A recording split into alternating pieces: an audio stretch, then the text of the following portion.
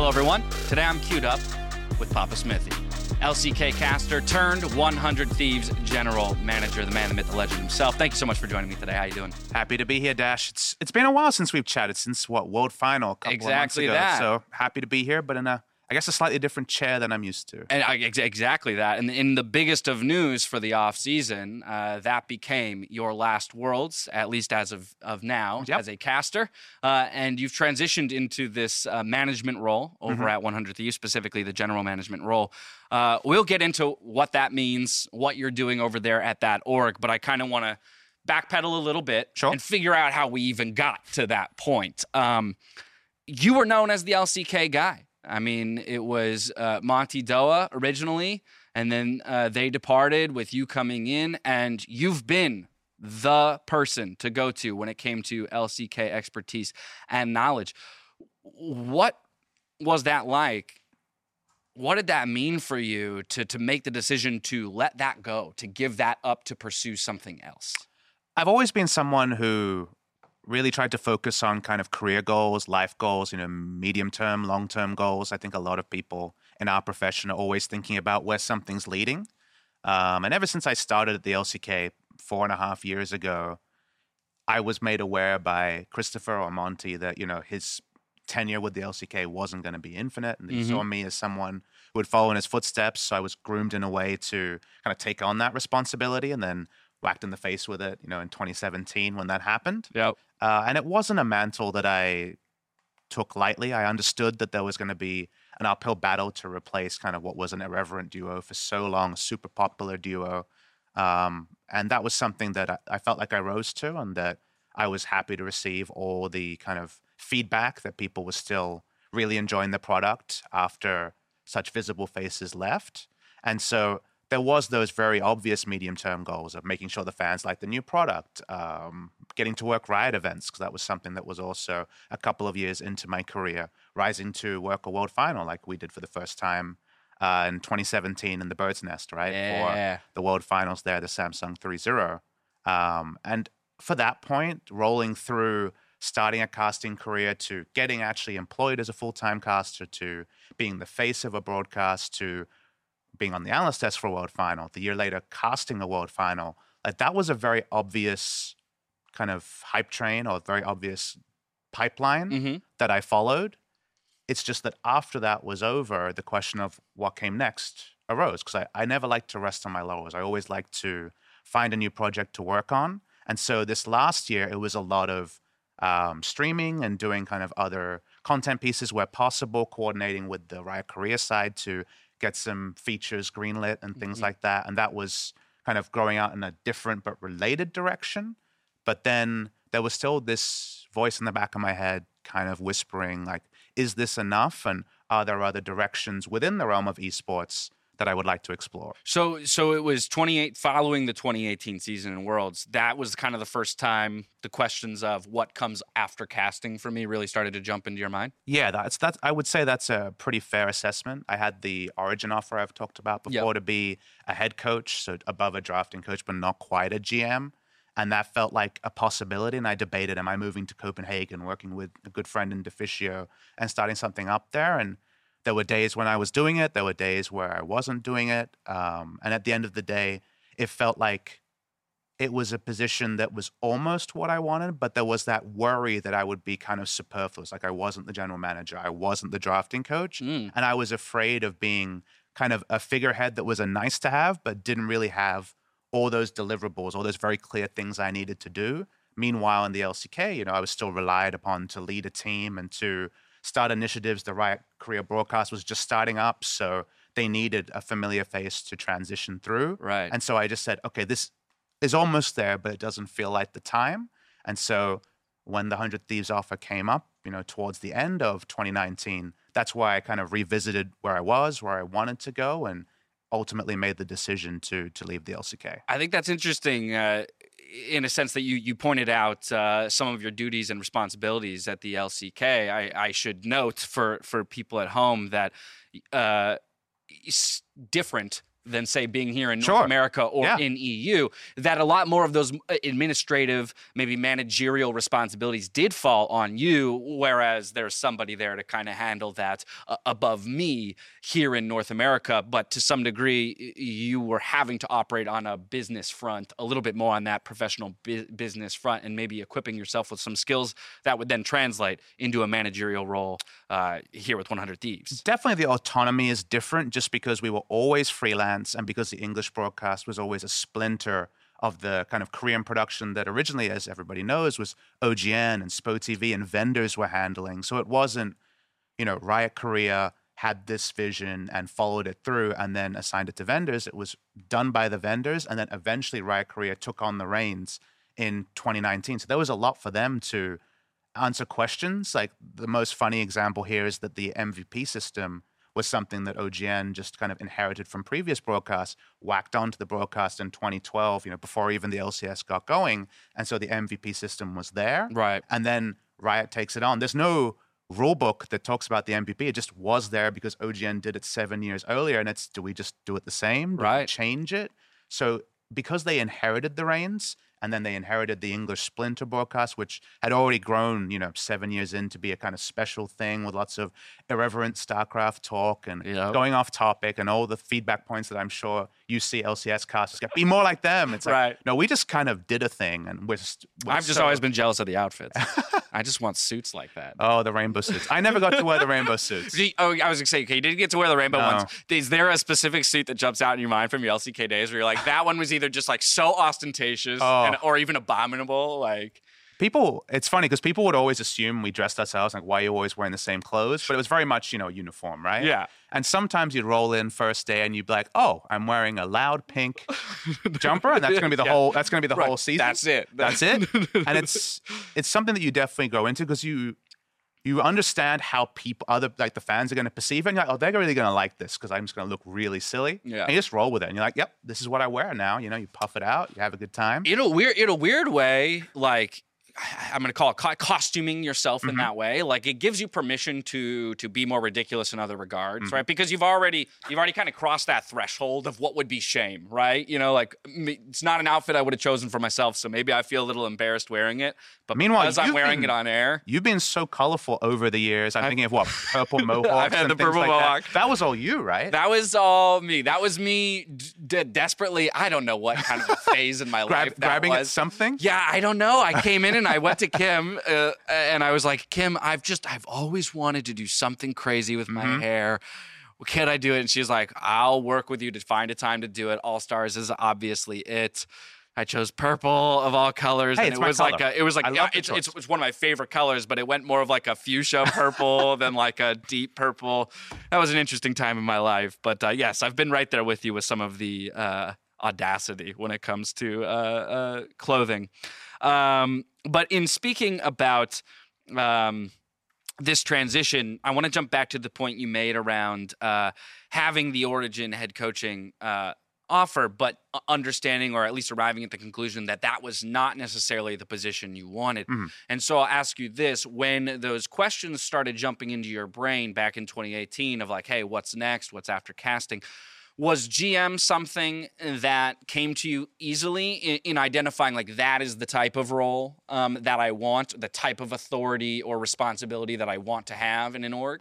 I think the short answer is yes, but the long answer is that even the GM term is kind of whacked onto 10 people, one in each org, and the responsibilities are very different. So I kind of had an idea of the things I wanted to do, the responsibilities, the oversight I wanted, the amount of influence I wanted to be able to exert. And I don't think every GM is built equally, and I don't think every org needs that level of GM. So for example, for myself, I was very much if it says League of Legends, like merchandising, branding, roster selection, staff, etc., I want to at least be consulted on it, and if possible, have final kind of decision on this. Okay. Rather than just, I want to look nice in front of the camera and do a bit of content and smile, Papasmithy's there, kind of figurehead role. Yeah. And I made that kind of very clear early on in the piece. And I said, look, if that's not what 100 Thieves is looking for, I understand and I respect that, and there might be a better candidate. But if I'm going to leave being entrenched in a profession I really enjoy. I loved casting. I loved casting the LCK. It was my first dream of my esports career to even work at OGN to do League of Legends, let alone grow to the extent and be able to be involved in the Riot broadcast over time. So it was very much, I know there's a perfect role out there for me, and I'll wait for it. I'm happy to take my time, because another year casting LCK is in no way like a poison chalice or anything like that. It's absolutely something that I would have embraced. I think it's important, right, to take that moment to acknowledge kind of the incredible position you found yourself in, to have an amazing job, to be incredible at the work that you did in it, to be very much the foremost expert on the LCK and the go-to color caster in that regard, and to have that still available to you while searching for this other thing. Just before we get into the actual 100 Thieves aspect of this all, the other thing I wanted to talk about with you was this idea of legacy casters, or how the turnover of casters in professional League of Legends has kind of shown itself over the last 10 years. We've had everything from the Joe and D-Man departures to the Monty and Doa departures. And then, fast forward to today, where you've got people like Shox moving to freelancer. Kobe did that earlier this year. That whole process. And just kind of, the question to you is there a reason why you think things are trending that way, and that there has been this kind of turnover, maybe as compared to traditional sports where you see people in an analyst or a hosting or a casting role for 30, 40, 50, 60 plus years? I think there's a lot of answers, and I know a lot of those cases you spoke about, there were individual circumstances, even back to Joe and D-Man, that was the studio moving in Germany. Right, part of that was just geography. There's lots of different reasons for it to happen. I think one of the things you have to remember is that because we're such a new sport, because we're now 10 years into what the League of Legends esports scene is, there are opportunities that pop up that in a traditional world, or even in traditional sports, because it's a much older sport, those transitions aren't as easily made. Like caster to GM is a very big move, and it's the sort of thing that there was lots of meetings, there was lots of work that went into kind of proving that I was the right candidate for it. But it's not like you wouldn't see that too commonly in kind of traditional sports, and partly because we're very much in an ecosystem that's growing. Positions like GM are morphing from one thing to another, and thus potentially a different class or style of person is being kind of headhunted for different styles of role. I'm interested to see if in a year's time there's going to be turnover in the GM role towards a different style, or whether things will stay the same. It's so hard to say. Yeah. But specifically, I guess the color casters have been largely the ones that have been cycling. It's that we live our lives on the internet compared to, say, traditional sports where you play a traditional sport and then you might interact with your fans online, you might not. We play the game online. People have their Discord channels online, Twitter, and it's all so entrenched. We're plugged in constantly. So it's very easy to slide in there and offer someone something, or because everything coexists in the same platform, see an opportunity, even just as an organization, and say, wait, I'd love to have that guy over here. And thus you get a lot of cold offers. I think everyone does. And you just have to assess what direction you want to move into. And I don't think there's any correct answer. Like I think I definitely always saw casting as a more short-term part of my career rather than the 30-year part of my career. But that's only because I had a professional job before where I kind of set goals and was very bullish about it. Right. And I wanted to see if I could parlay casting into something in the future. I just never knew what timeline we were talking about. And as League of Legends kept growing, that timeline didn't become a necessary one, because some esports, run for a couple of years and are done, right? And if you don't choose the right time to transition, you don't have a job. But League of Legends is here to stay, and that gave me the luxury to wait around, to really savor what I was doing, but also just make sure there wasn't another opportunity out there that, at least in the short term, seemed like a good move. So in a lot of ways, this was an intended path. Not necessarily GM at 100 Thieves was always my goal, but that going through, through casting and then on to more was always something that was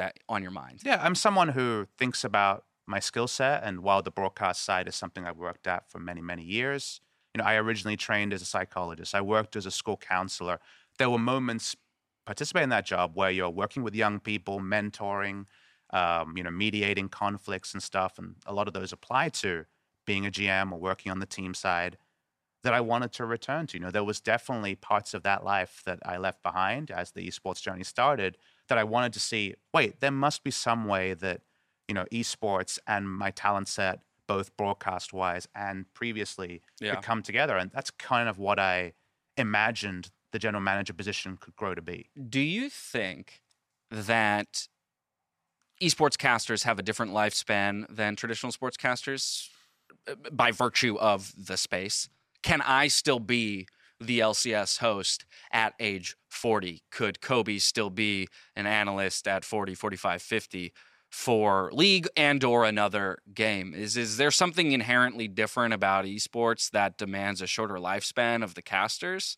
I think coming again to my point about a lot of esports not being 10, 20-year products, if it's a short turnaround thing, then I think definitely the lifetime was short. But I think now that League of Legends has grown out, puffed out its chest, it's 10 years in, it's, only growing.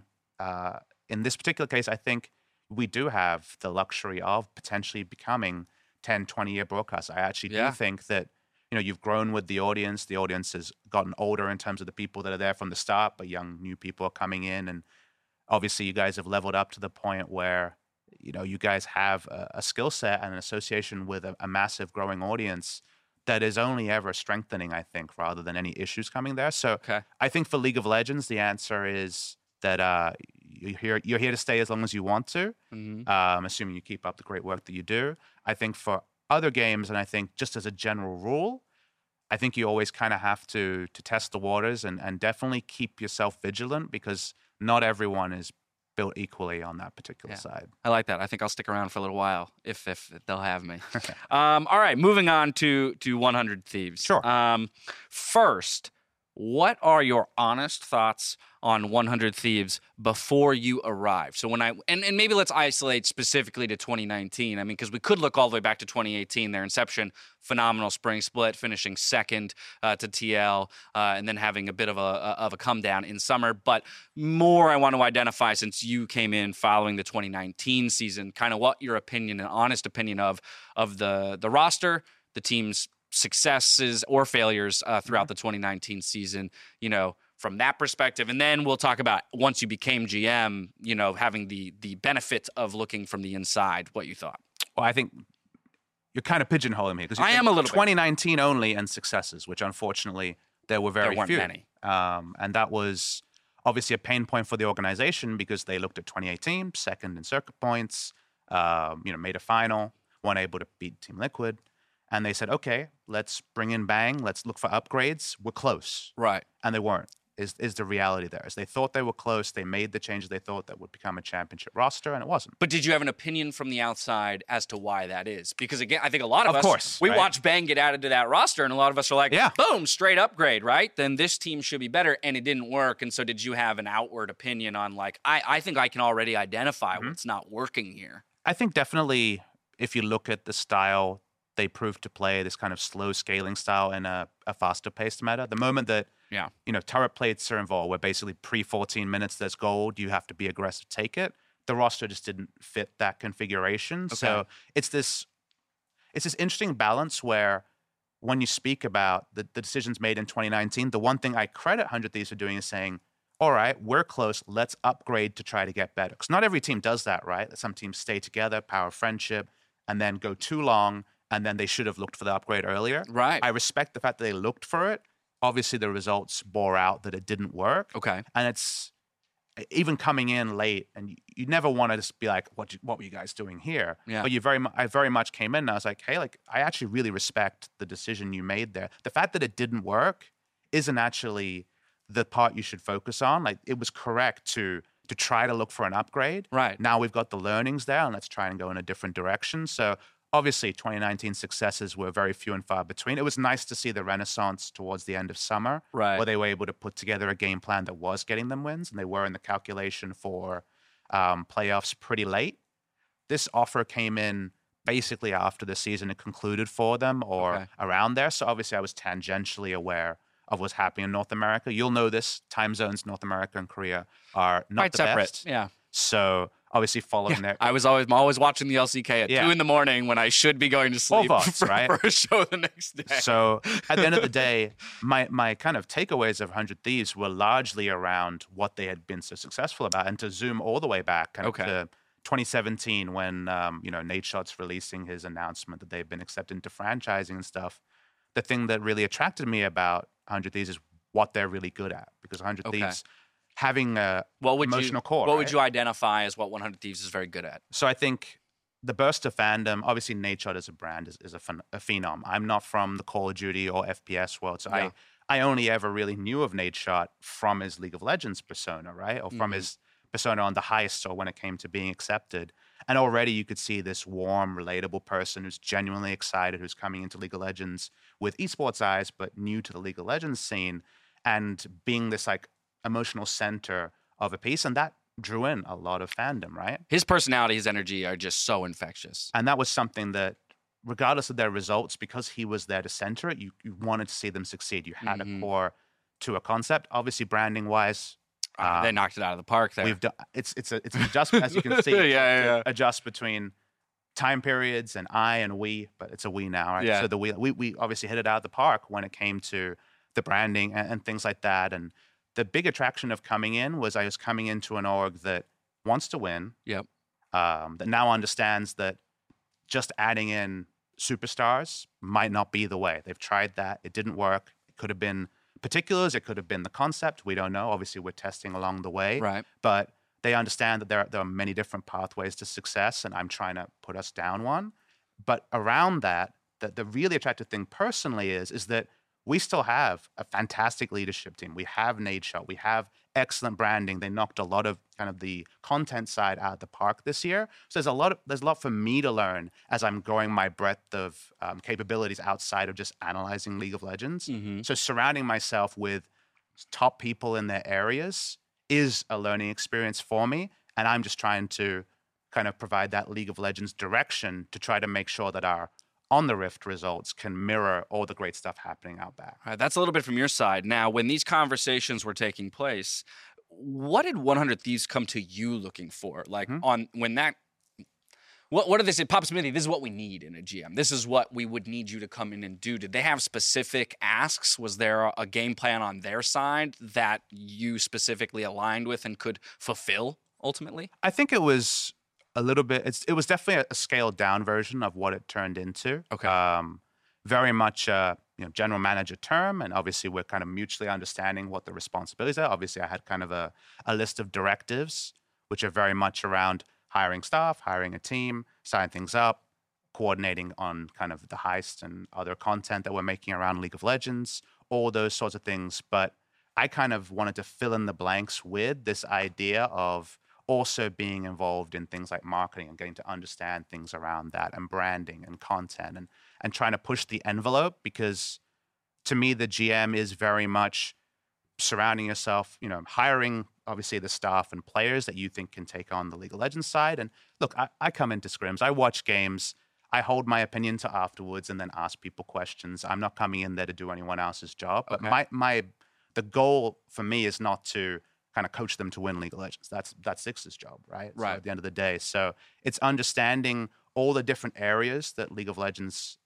organization can take on, also working with Academy and kind of the future of the League of Legends program there. So it's understanding that we have a lot of amazing resources at 100 Thieves, and trying to, from my perspective, think about where they are now, where they can go, and what I can do to just shine up what is a really top ship that we have, 100 Thieves. What would you say on the outset of this position has been maybe your biggest obstacle or, to overcome? What's been the toughest thing to tackle so far in your new position? I think roster building for 2020 was really difficult. Any particular reason it was difficult, or just in general, it's a difficult thing to do? At the end of the day, like you set your goals, right? Yeah. And I imagine that every team sets the goal of being able to win Worlds. Now, for a North American LCS team, given that's something that hasn't happened before, maybe it errs more towards the fanciful side as, say, for example, a G2 who was so close, right? It's a bit pie in the sky, but it's still still a goal that everyone should have in mind. And you look down at the teams that have done that. Team Liquid, obviously, 4 back-to-back, and you look down and you say, okay, this team pretty much has top 3 in every role. And, they've been able to be coached smartly and they've kept their egos in checks and they've continued to grow and roll with the times. Yep. They're doing a lot right there. And then you come into a team and we had a lot of contracts expiring. We had 2 Korean imports who were kind of the bedrock of the team and then potential for a lot of change there. And then it's kind of like, okay, now you need top 3 in every role if you're going to compete. Right. And so you have to start thinking, can I do that now? Do I have to start thinking about a longer term approach? Where am I hedging my bets? Where am I taking my risks? And where are you getting there? Because you can't get the fantasy lineup, right? Like if everyone's asleep at the fantasy draft and you end up with Licorice, all the superstars all the way through, right, then you're going to win the league, right? That's just the reality there. But it turns out when you're like, could I please have your best player? People are not that interested. They say no. Yeah, more often than not.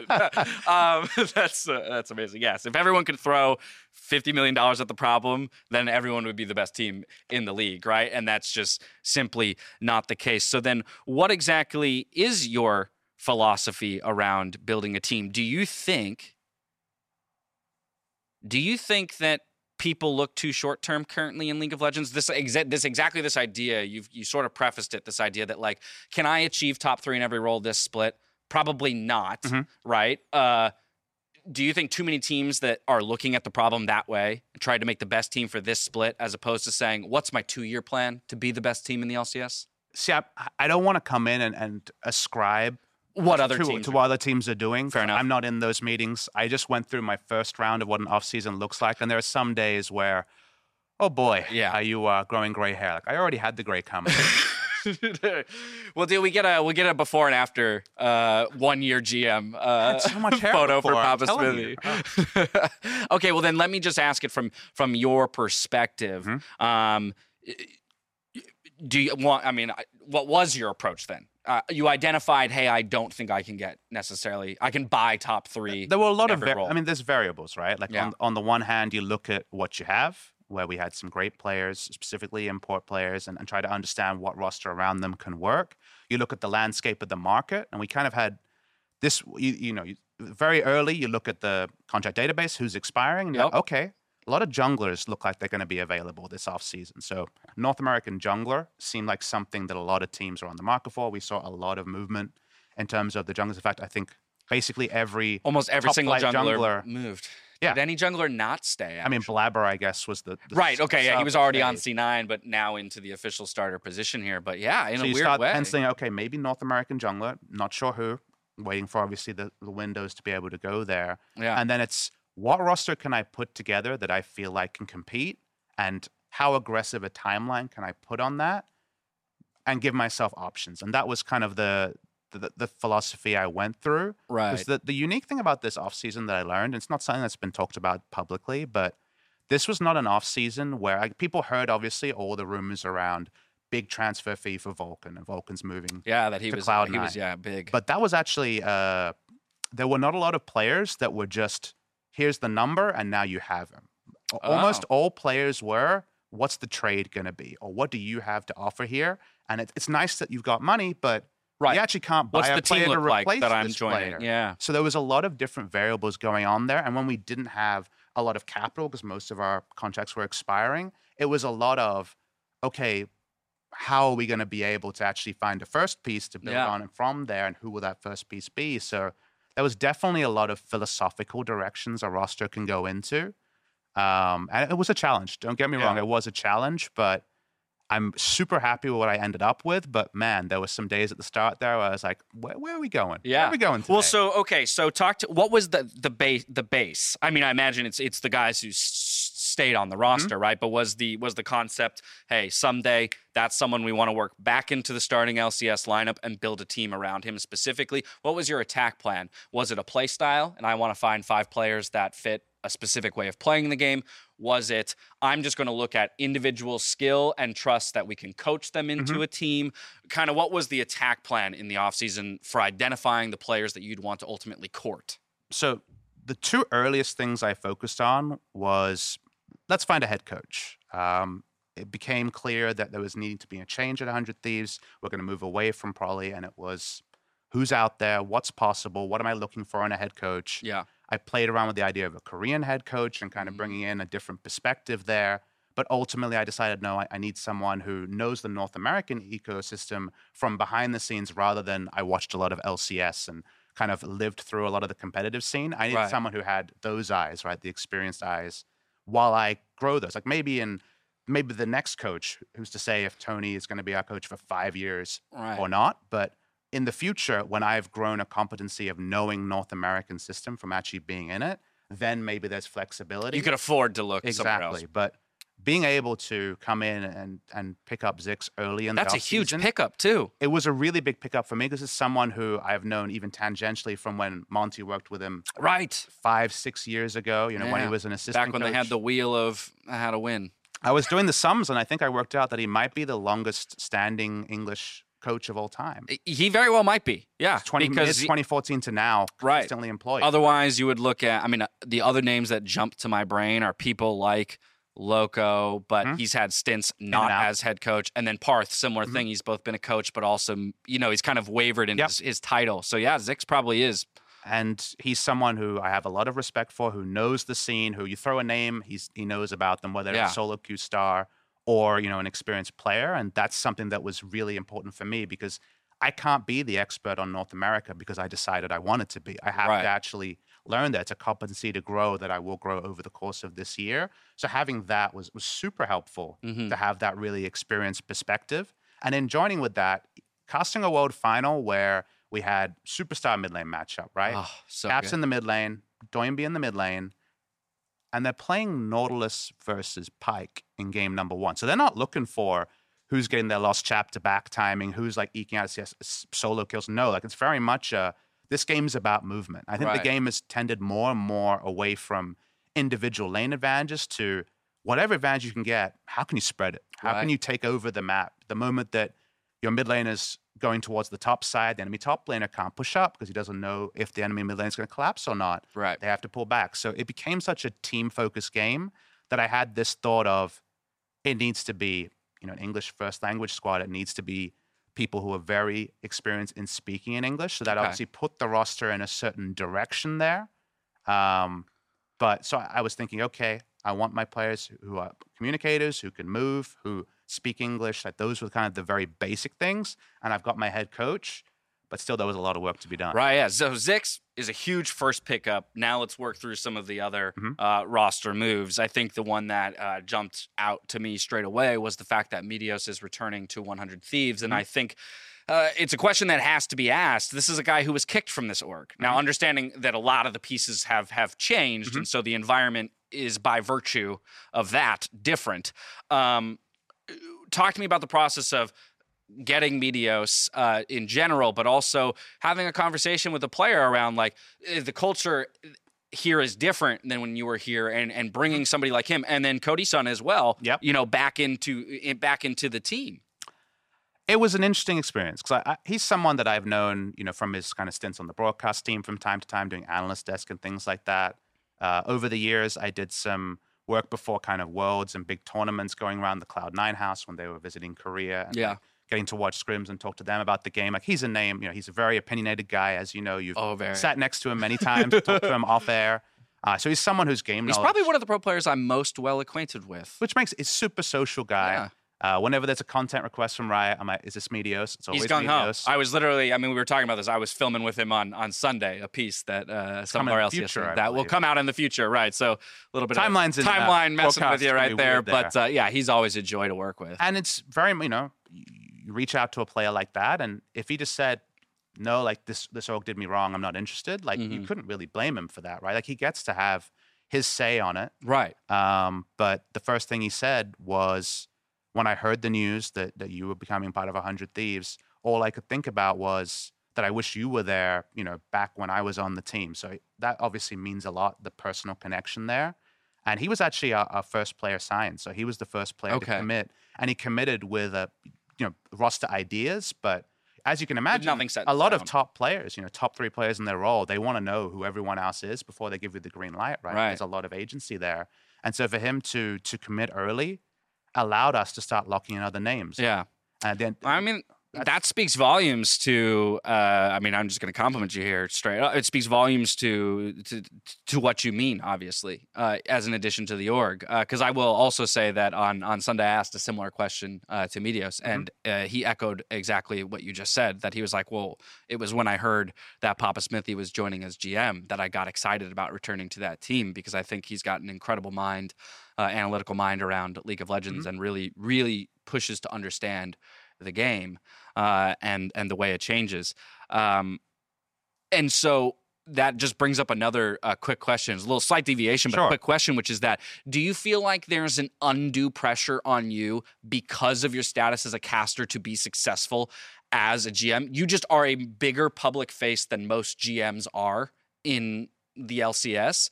And with your wide knowledge of the game itself, do you feel some kind of added pressure from the public that like you got to make it happen in this first split or first year?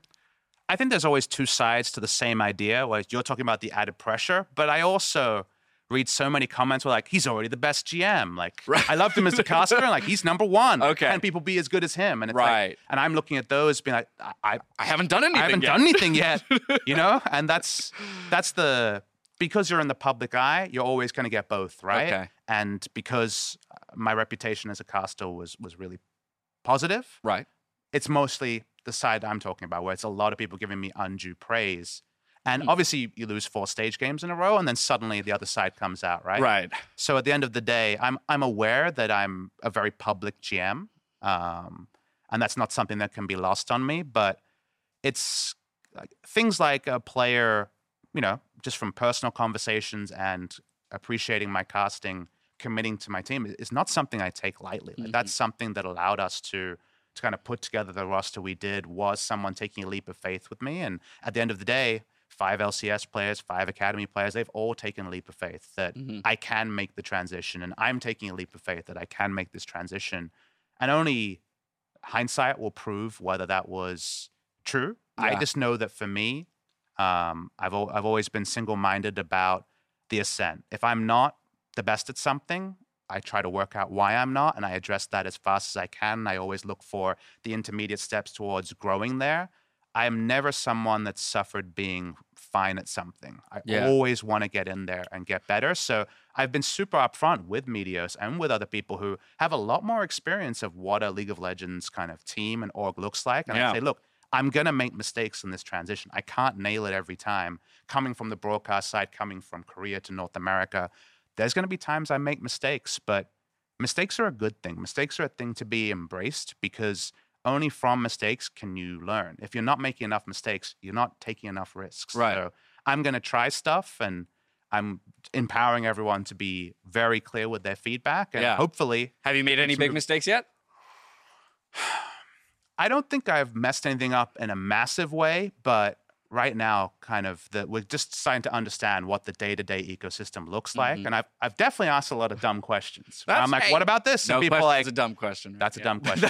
They just tell you straight up, that's a dumb question. I'm like, what about this? And we tried that on 3 other teams that didn't work. I'm like, oh, okay. Well, it seemed cool when I was a caster, but right. Oh, trust me, we have so many opinions as casters of the way. Yeah, I mean, I know you. I'm just like, it's to the audience. You learn a lot. Very aware. I know that we sit there on the analyst desk and we're like, they've got to do something. This would definitely work if they were to employ this. And it's you learn. You just don't understand. The breadth of what you know about a single team, and obviously a lot of other teams are in mystery, is so different. Because the broadcast is always from what is the established, what is the theory of the new. Let's put those together and evaluate whether they should have stuck with established or gone in a new direction. And you're doing just a whole lot of hypothesizing, right? Meanwhile, between those extremes. When you know it all, you'll have cases where like a champion pick doesn't come in a stage game. People are like, why didn't they just pick Azir here? Right. But of course, if you've been in the trenches, you know that maybe you lost 8 Azir scrims in a row. Maybe this is like the one champion where they lost a stage game on it 2 years earlier, and now it's like it's the death of them. It's like they just don't want to play that. And there's a lot more. And you get this from coaches sometimes. You know, I feel like Reaper has said this sometimes, where he's like,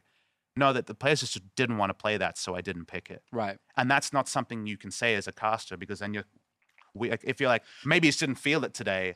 Right. What a lame piece of analysis. So much, right? Yeah, maybe they just didn't want to play. Well, no shit. But then when you're actually there, you're like, oh, actually, that is a real thing. that was you learn it. So there's a lot of stuff there where you're like, oh, that's why these things happen. Wow. Okay. Back onto some of the roster moves. The other massive one that jumped out to me is Ryoma. Am I saying is it Ryoma or Ryoma? So I've heard it both ways. The Prince of Tennis character is Ryoma Echizen, I think. Right. I had to learn this. I don't watch anime personally, but I believe we're going with Ryoma. Ryoma, okay, because that's what Meteos was saying on Sunday, and I had always heard we had a Ryoma conversation prior. Like 3 days earlier, where it was like, what are we going to do? What are we going to call him? Okay, so Ryoma. And he liked Ryoma more. All right. Also, we've dropped the 0. It's an O now. Okay, sweet. The 0 was very edgy. But I'm a fan of real letters. Okay. Quick Shot also as an made English that change. speaker, as someone who has to read those names 6 in years a prompter. ago, 0 was the way. Quick Shot had a 0 back in the day. Did, Trevor, you're right. I'm watching you. I know that. But that just means you weren't the original, because somebody else got the O. But Ryoma, relatively unknown. I think a lot of people are going to be listening to this and be like, I've never even heard that name. Sure. But the reason why this pickup is so intriguing to me is that it is an OCE pickup.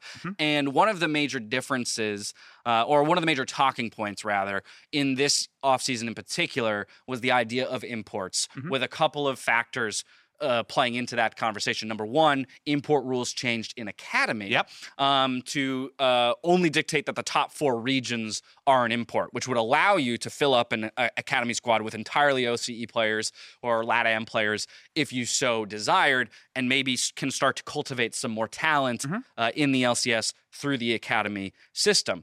By the same token, one of the other conversations was, why are no NA mids finding starting positions outside of Golden Glue on Golden Guardians? And here we have Ryoma coming in as an OCE player, relatively unknown, earning a starting spot. So just walk me through the acquisition of this more unproven player.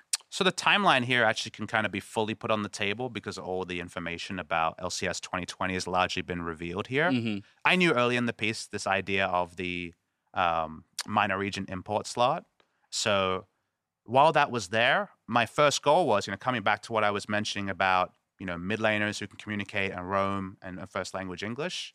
That was kind of where we started. Like, let's find a mid laner who speaks English, who theoretically is aggressive and can rotate. And obviously that does, rule out some people. But we're scouring the world here because at this point we had basically committed to the idea of someday coming back to the top, and mid laner, import slot, not import slot, we're looking for the right person, right? So it was all on the table there. Right.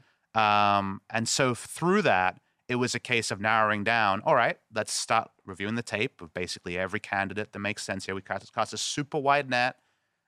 So given the parameters, we're talking North America, LCS and Academy, Europe and EU Masters. We're looking to, I grew it to Oceania, but originally you're kind of just thinking, what did every team do before? All right, the best EU mid they could get. Okay. But guess what? Now it's the best EU jungler you can get. It's just the best EU whatever. But you understand the attraction there, right? Yes, absolutely. The English side is so and only more important over time. Right. And so you're looking at your candidates there. You're working out who's even willing to talk to you, because it turns out not everyone wants to come to a team that didn't cover themselves in glory in 2019. The brand matters, but then the roster around it matters. Timings matter. There's all sorts of factors there. Right.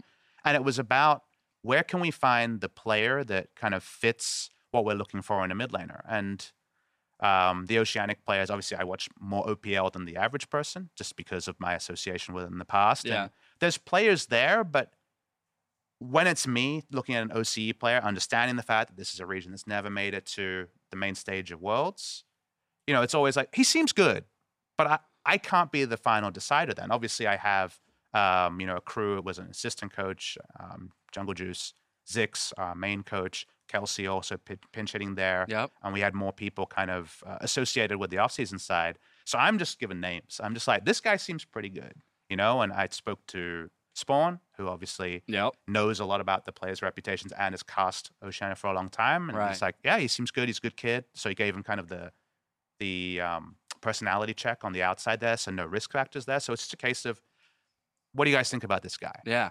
And I had already recommended a few OCE players before, and they were like, no. Right. And they were kind of at the point where they're like, you need to stop recommending OCE players. I get it. You're Australian. Wonderful. Right. Yeah, you know? You just want to hear that accent from somebody else and in so the house. we're coming in, and this is like on the road. This is at Worlds. Like I'm just having meetings where it's like we're going over 5 candidates in a role, and what does everyone think about them? Yeah. And so this is like the, probably the last straw for the Oceanic region, unfortunately, when it comes to being considered on 100 Thieves for 2020. And we get into the meeting, they're like, Chris is actually good. And I was like, okay, all right. Yeah, we're getting somewhere. So we review him, we look over gameplay, we look over all the intangibles we know, and we're like, this kid seems really good. We don't know what that means. We don't know if that means LCS good. We don't know if that means Academy good. We don't know where it all fits. But it was very much we know enough that he's impressed against candidates, worldwide, right? Like this kid's got something. And so I just made the executive call of let's just fly him over and have play solo queue, like no job offer and no specifics. Just, hey, we like what you're doing. Come and play some games. And then let's, kind of have him. He's kind of being slow cooked. Yeah. And like we'll keep doing what we're doing. We're still running down all our proceeds. We're still talking to all the teams and all our candidates with mid lane and obviously at this point other lanes as well. Yeah. And then let's work out later where Ryoma fits. Cool. And so that he was very much we want him somewhere. Yeah. And let's work out later what makes the most sense. Awesome.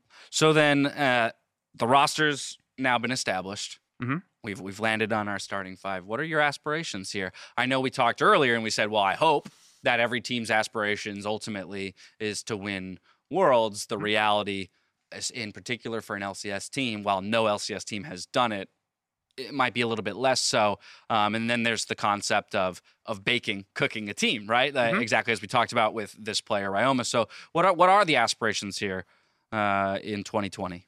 The aspirations are definitely, winning every game, going to Worlds, winning the World Final. But obviously there's realism behind it, coming back to Ryoma. Like he proved to be someone whose professionalism and his application to the game and his potential upside we thought would be realized. Yes. But to finish the point, we were also aware of the likely change, now official change in how the year is running in terms of Spring Split no longer has the circuit points quotient. So it was very much if we think this guy can grow to be top 3, he's kind of got a Spring Split to go out there, fail some games. And if we read it correctly, if we read the room correctly, if we did our sums and we worked out his potential, there's time there to grow to be the player that could be top 3, that could be a great player here. So there's very much this, we're benefited by the fact that no one really knows what to make of our mid laner or our team in general. We're running back some of the players. We've got a lot going on. Our Papasmithy guy seems pretty nice. People have got their takes, but no one's pigeonholed us anywhere. And so it's honestly a case of let's establish our baseline, win some games, lose some games. We'll see how that goes. Yeah. And then let's just keep that trajectory up because we now have the luxury of if you peak in, August, July, August, when we're talking about right at the around mid to end of summer split, then you go to Worlds. Yeah. And if we've done our correct prep in terms of where this players can get to and where this process can get to, then that is a lot of time for us to get in there to wear the losses, to own the losses, but also to recognize the positives and improve. So I'm just very much about if every day is trending upwards, wherever we start, by the time we end, obviously everyone else is trending upwards as well, right? Everyone's trying to do the same thing, but we're trying to, it's my first off season. I feel like we did our due diligences and made the right decisions based on the information we had. And then it's just a constant evaluation of where it's going, but hopefully straight to Worlds. So are there, hopefully, I would love to see that. Papasmithy comes in as GM, first year, wins North America, their first world title. What a story that would be. I would be blessed to cover it. We can just edit in the part where I'm lifting the trophy now. Right, You know what? Let's just announce 2020. it now, and we'll do the post game here. Are there metrics outside of team placement or finishing place that you can use in League of Legends to evaluate success? And I'll pitch that in comparison to, say, a traditional sport where I can look at basketball and I can say, okay, this is a shooting guard, right? So he's got to be putting up some points. Like he needs to be putting up numbers. I can look at those specific metrics and say, what's his free throw percentage? These are all inherently valuable metrics, you probably don't isolate one and make a decision based off of a single metric, but you can look at all of them and say he's either having a good or a bad season, he's on the decline or the incline, whatever. In League, looking at KDA, looking at those kinds of individual statistics, I find are a lot less useful in evaluating the success of a player simply because their role game to game can vary wildly. This game, your job is to go down 20 CS and just not die in the top lane because you're in a losing matchup. But next game, you need to stomp him by 20 CS and take the turret. So then you can't look at his CSing statistics and say he either is or isn't a good player. So how do you, outside of saying we finished third this split and that's good, that is an uptick from last split, how do you look at a team or a player and actually evaluate subjectively or objectively whether or not they're improving or, hitting the bar that you need them to hit or you expect them to hit?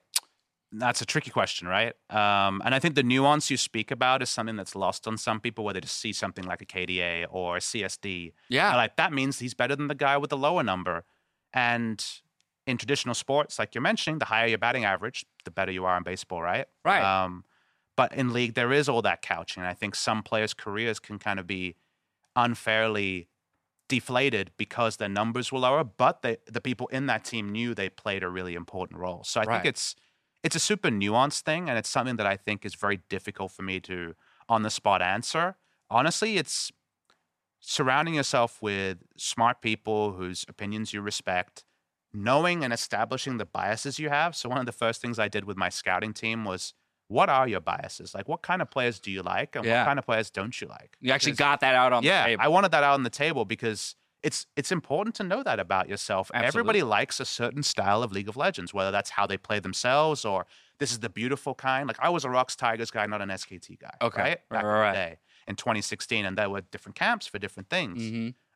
So we got that all out there, and it's embracing your biases. You can't just downplay them. Like, you can't control for these things, especially because the numbers aren't just going to answer everything for you. Yep. It's understanding those things, putting out your thoughts, and then coming together as a collective and just weighing things and trying to speak about it. It's a very imprecise science, but that's probably why it's so alluring, is you're looking at it and you're seeing a player playing an OCE and you're seeing certain things and you're like, I want to see him do that in LCS. Right. This could be great.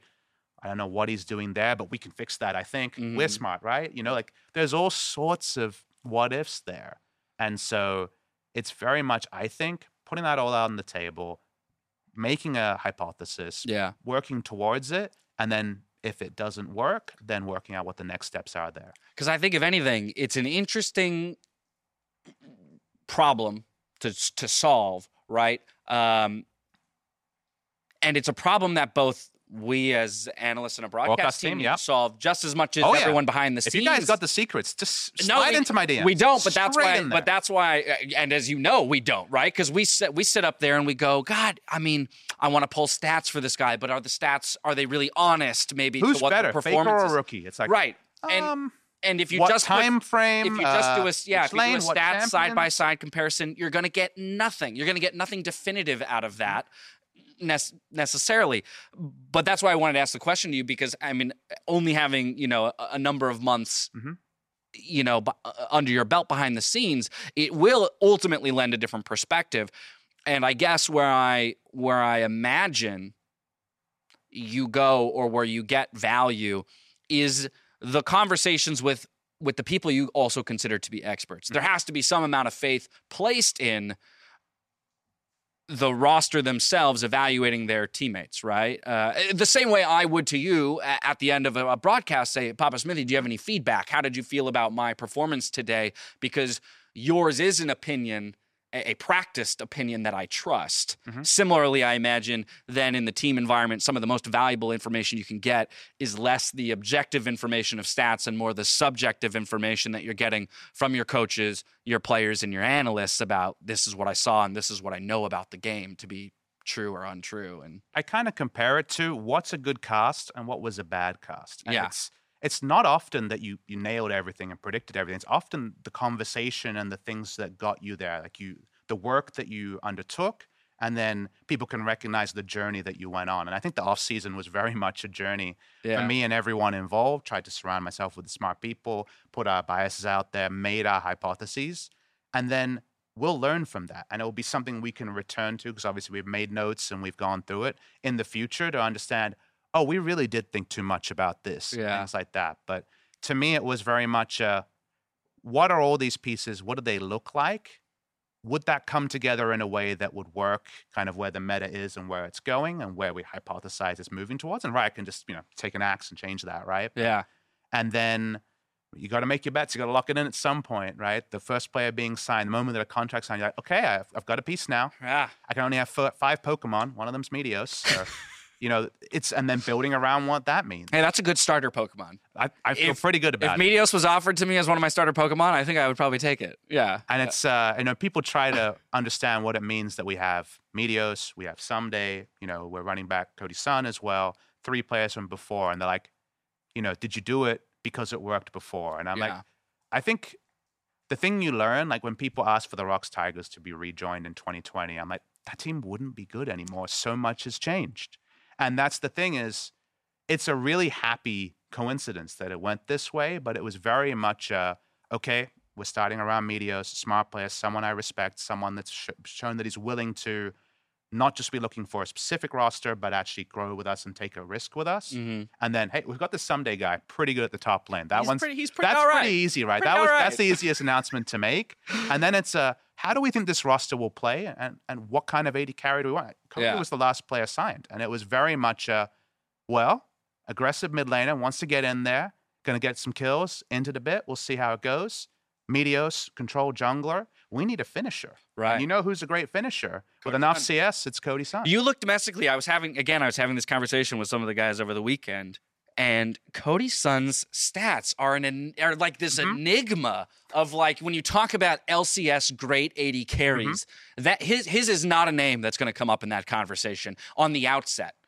In part because his career's been shorter than some of the other guys, Sneaky, Doublelift, Wild Turtle, the likes. But in reality, when you look at the numbers, isolated to domestic LCS, I mean, he's right up there. He's right up there dueling Doublelift for that slot. And the naysayers will come in and say that the numbers, don't necessarily show everything. And the same problem we discussed. We just had this conversation. What I will say is that I think everyone would agree that if he's got 6 items, you know what he's going to do, right? Yeah. He's reliable in what he can do at a certain point. And where our roster was, we felt like that's what we needed. So the fact that he is running it back, the fact that we can have all these remembrances of 2 years ago is absolutely a fun kind of spillage. Yeah. It can't be a roster direction to just bring back all the pieces that worked in a meta 2 years ago. Right. High hopes for 100 Thieves this season. What about your hopes for North America as a whole? What just your initial impressions, either on some of the roster moves or what 2020 is going to look like for the LCS? Are we going to step up to it? Are the teams, the orgs, prepared to really grind to be that competitive in 2020? Have you been excited by some of the roster moves? What's going on there? So obviously my perspective is much more narrowed and focused on one team, right? Yeah. So sometimes it's hard to step back and fully appreciate that. What I will say is that if we think of North America as 20 teams, like we include the academy rosters there as well. Yep. I think overall the uptick in the level of the academy teams, and some of them are doing different things. Some of them, it's very obvious they're reserved for the first team. Other, it's very much rookies that are getting their first stint. But I think overall, the level there has risen across the 20 teams undeniably. Cool. Does that mean we go further in Worlds in 2020? I have no idea. Right. I just don't have the information there to make that happen. Yeah, it'd be a big prediction to make right now. But I look at it and I say, that's, do the quick maths, 100 players, right? Yes. I think the 100 players are better than the 100 players last year. And I think that if that stays true for 1 year, 2 year, 3 years, it's not going to make our region worse. It can only be helpful. Exactly, yeah. So I really feel like North America is trying to recognize some of the mistakes of the past. I don't look at too many roster moves and wonder why. I understand the theory behind them, and I like the risks that people are taking. And now I just get to watch on and work out, who did it best, right? Yeah, without a doubt. To put a little capper on it all, at the top of this, we talked about how you look at life or at goals in a couple different lenses, the short, the medium, and the long. What are the current short, medium, and long for Papasmithy? We've put casting at least behind us for now, and we're now in the GM position. I'm not asking necessarily for you to say, well, in 5 years, I'll no longer be the GM of these, but you get the gist of what I'm going for here. What's the game plan for Papasmithy? I haven't put 1 second of thought into this. So let's give you the hot takes. Let's go, hot takes. Short-term goal is get the boys ready for first day of LCS. Okay. Playing Golden Guardians on the first day of the season, so that's coming up soon. I know. At this point of recording, we're under 2 weeks, right? So exactly. Not long to go till then. So just absolutely getting everything on board. And that's more than just strategy, right? That's mostly Zix's side. It's very much getting everybody comfortable, getting everybody understanding of what's expected, just all the pieces that come to getting a team together. So that's the short-term goal. Okay. The medium-term goal is very much this development plan and just very much consistently being aware of where we're at, documenting that and making sure that we're making our improvements and adjustments where possible. So that will bear out over a season. Cool. The long-term goal for the team side, obviously, is success, championships, going to Worlds.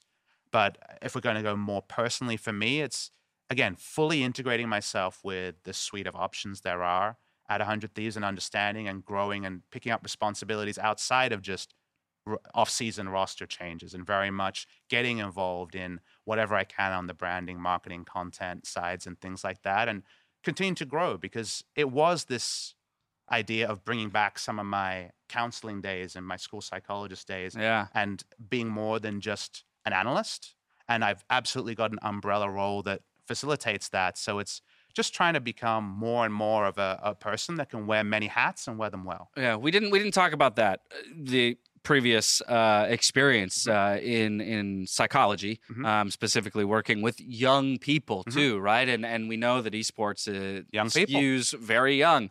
Do you feel like that is already paying dividends to you now in the position that you're in, that you have some amount of experience working with young people? I think it's a fine line you have to draw, because you can't just be, obviously, a lot of teams have sports psychologists, right? Yeah. But I'm a sports psychologist who's the boss. Right. So there's a power dynamic there. There's a power dynamic there, and it's one that I always kind of leave on the table, where if anyone's like, this is weird or this is uncomfortable, then obviously we can look into alternatives there. Yeah. But I do have takes, and I think the players do know I'm on their side and want to see them reach their maximum capacity. So I do enjoy the one-on-one chats where after a scrim set you take someone aside and you talk about some of the mentoring side, about some of the goal-setting side, about some of the things you've noticed that worked for them and haven't worked for them. And I love that contact. I love those chats, and being able to be more player-facing, because obviously as a caster, it's much more about speaking about the idea of people, actually having them in front of you and being able to work with them has been super rewarding already.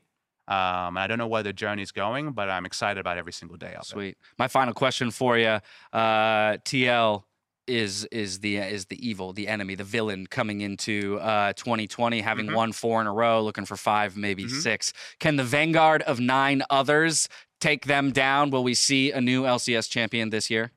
Honestly, I look at the list of names, the teams out there, and I say that everyone's made changes, everyone's working in directions, and I think the vice grip of Team Liquid on first place is very unlikely to extend to 2 more championships. There's always the possibility there, but I look at every team and I think this is how this team rises to first, and this is where this team may trip up, and that exists for my team as well. So given that, I think everyone's made bets, and the thing about throwing out bets is that not everyone can be right at the same time. There's going to be, high-profile successes and high-profile failures, so I think it's very unlikely that it's going to be business as usual for the LCS this year, and the same names going to be in the same positions. There could be a topsy-turvy time coming up. There could be a topsy-turvy time. Papasmithy, thank you so much for taking the time to join me. Best of luck in your newest endeavor. We'll have to check back in and see how maybe any of your opinions around general managing and being on that side of the org have shifted, evolved, or changed in the future. But I'm going to let you go, and I can't wait to see you in a couple weeks on that stage. It's going to be fun. I'll mostly be around the back, but I'll try to be out there for a tailgate. And look, I get so much more Papasmithy this year than I normally get. The only bummer will be that I don't have Papasmithy on my analyst desk. Hey, I'll see if I can find some time. All right. We'll work it out. Well, I'm hoping you're actually at Worlds in a GM capacity maybe than in an analyst desk capacity. But Fingers crossed on that one. That is all the time that we have left for today with Papasmithy. Once again, thank you so much. I look forward to seeing you on the Rift. We will be back throughout the split with more cues, but I want to know from you at home who you'd like to see me queue up with. Tweet at LOL Esports or at Riot Dash with some suggestions, and we'll catch you next time. Have a good one.